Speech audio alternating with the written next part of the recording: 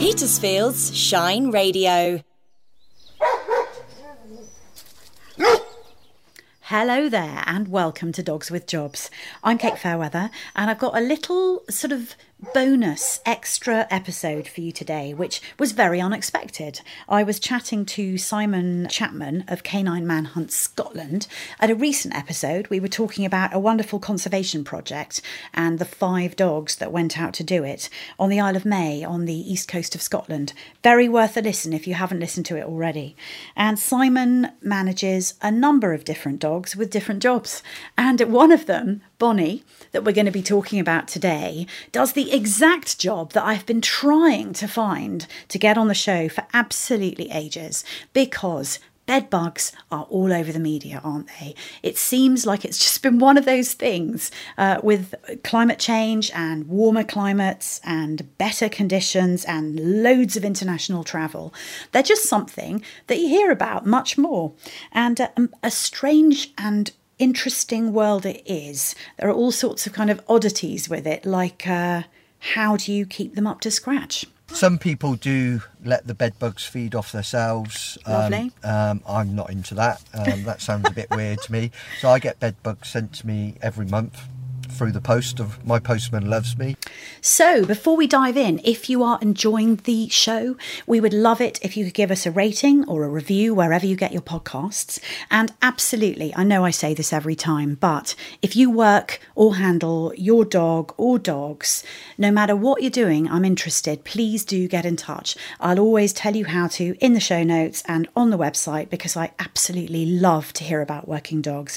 And the more varied, the better. So don't think that if it's not like the last few shows that I won't be interested, because I undoubtedly will be. So let's dive in and hear about Bonnie and her bedbug detection work. When I was little, my mum used to put me in bed and she always say to me and my brother, good night, sleep tight, don't let the bedbugs bite. Yeah. And so bedbugs for me were something kind of, something mythological almost. Yeah. They didn't really exist. And I think it's so for a lot of people. And then I've always associated bedbugs with, presumably, grotty, dirty environments. But I think nowadays they're more involved in luxury travel. Yeah. And there are beautiful cities all around the world that are famous for their bedbugs now. But Simon and I are having a chat about your bedbug dog. Right, okay. Perhaps you can talk to me about the process of it. Right. Bedbugs, I'm sure most people would know, but they're little tiny insects that attach a ride on any kind of fabric, that kind of thing. Yeah, they can sort of jump on and off anything, literally anything. 90.9% of the time you'll never know you've got one riding along with you, using you as a taxi. And they just jump off and then make themselves at home wherever that will be. Obviously, they're called bed bugs because they generally come out at night and feed on the human when they're sleeping. Right. Doesn't always mean they're going to be on the bed. If you've got an infestation, yes, they'll be on the bed, but generally they're not on the bed, or don't see that many on bed. They make their way to hotspots, electrical sockets, skirting boards and things like that. But yeah, you do find them on. Now this sounds like the voice of experience here. I always imagine you'd find bed bugs in bed. No, I've always imagined them in hotel beds and kind of check the mattress kind of thing. Anywhere the public go, anywhere you get humans, taxis, buses, trains, planes, restaurants, cinemas, and anywhere you get people, there's a chance you're going to get bed bugs. Okay. So in terms of bedbug detection, who is your star bedbug detection dog? We've only run one dog. She's called Bonnie. Okay. She's just turned 3. Oh, lovely. What kind of dog is she? Spaniel, English Springer Spaniel. I got her when she was 2, fully trained. Right. So she came to me fully trained. Expressly on bedbugs? Yes. Okay. Yeah, and that's all she's trained. I've actually trained her on Kong as well, because I don't want to be handling bed bugs the whole time, but when she came to me it was just bed bugs. So okay, so tell me how you work her. I'm assuming you're going to places that are concerned about bed bugs, like hotels and that kind of thing. We go to some quite posh hotels. It doesn't matter where you go.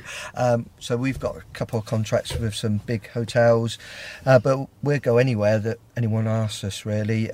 We've done bed bug searches in colleges, sports clubs and things like that. But you're doing the commercially, aren't you? Yeah. So you need to be brought in by some kind of company or business that thinks it, either thinks it has a bedbug problem or wants to be certain it doesn't have a bedbug problem. And thankfully, there's lots of proactive places out there. Certainly some of our contracts that we've got are with hotels that haven't got bed bugs, but they want to be proactive. So we do regular sweeps of hotels for them, and rooms that haven't been used for a while, because bed bugs can lay dormant as well. So we do staff accommodation, because it's not just guests that bring bed bugs in, it could be members of staff as well. And there are, like I say, we're very lucky, quite a few of our contracts are hotels being proactive, and they're quite happily advertise the fact that we're going. Some people, we go in at the dead of night, and they don't want anyone to know that we're going in. No marked vans, no dogs in harnesses. It's all very covert and discreet. So when you work Bonnie, do you take her into that kind of place that doesn't want anyone to know it might possibly have bed bugs? Does she go on the lead as if she's a pet dog? Do you basically go incognito? Yeah, we do, undercover.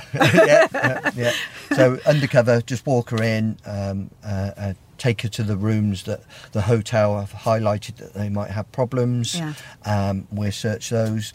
The downside of bed bugs is that if you find one in one room, you have to search all adjacent rooms, top, bottom, sideways as well. So it's not just one room, it's several rooms if you find a bed bug as well, and then corridors and things like that. So one of the things that I'm interested in with bed bugs is bed bugs are very, very small.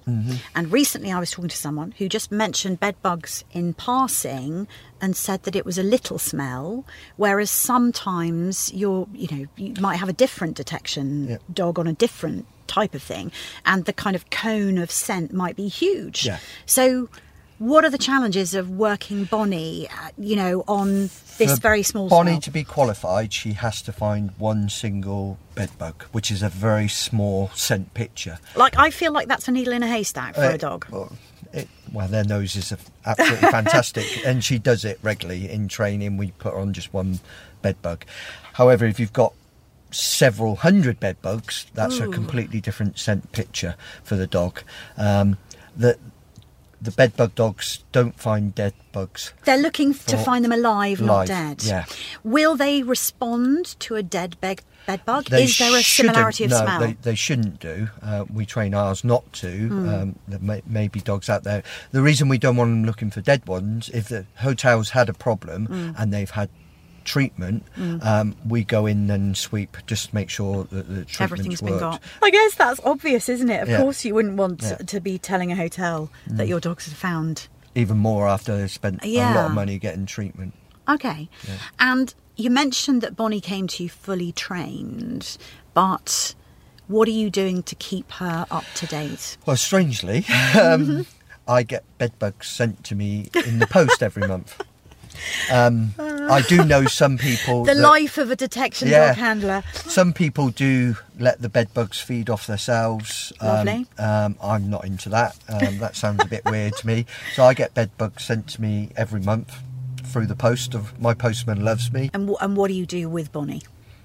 Once we get the bed bugs, I train my dogs most days just to keep them ticking over. Okay. Mainly on Kong, just to practice the search techniques and things. And let's just explain what training on Kong means. Kong, the red toy, because all the Kongs smell the same.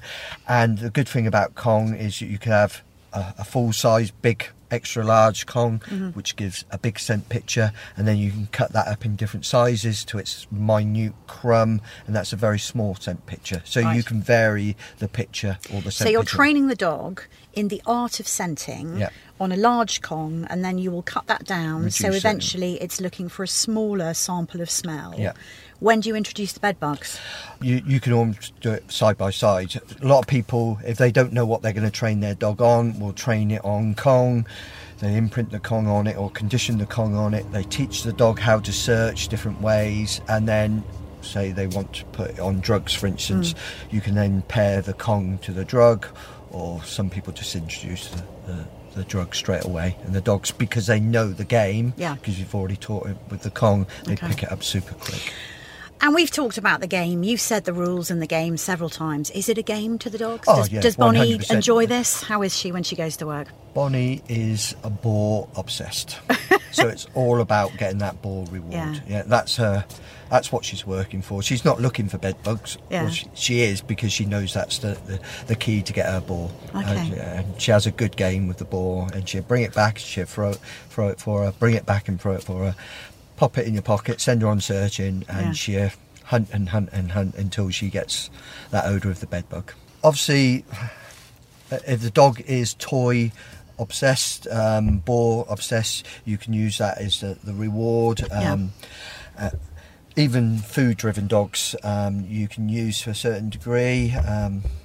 It is having that drive, that determination, especially with a ball-driven dog. Throw it in the long grass, and you don't want the dog giving up until it's found that ball. Yeah, so perseverance being key. Yeah, definitely, yeah. Okay. Yeah. Simon, thank you so much. Welcome. Well, feeling a little bit itchy after that, but how interesting. Who knew that bedbug detection was such a thing, and indeed it is a thing. Now, I've got some wonderful shows coming up, including a police dog specialising in victim recovery next time around. The interview was just a couple of days ago. Absolutely fascinating, really detailed. And she did a demo for me as well, which was great. So do come back for that in another couple of weeks. In the meantime, please do keep the introductions coming. Do get in touch. If you work your dog or dogs, you know I love to hear from them. And until next time, have a great few weeks. Dogs with Jobs, presented by Kate Fairweather and produced with John Welsman.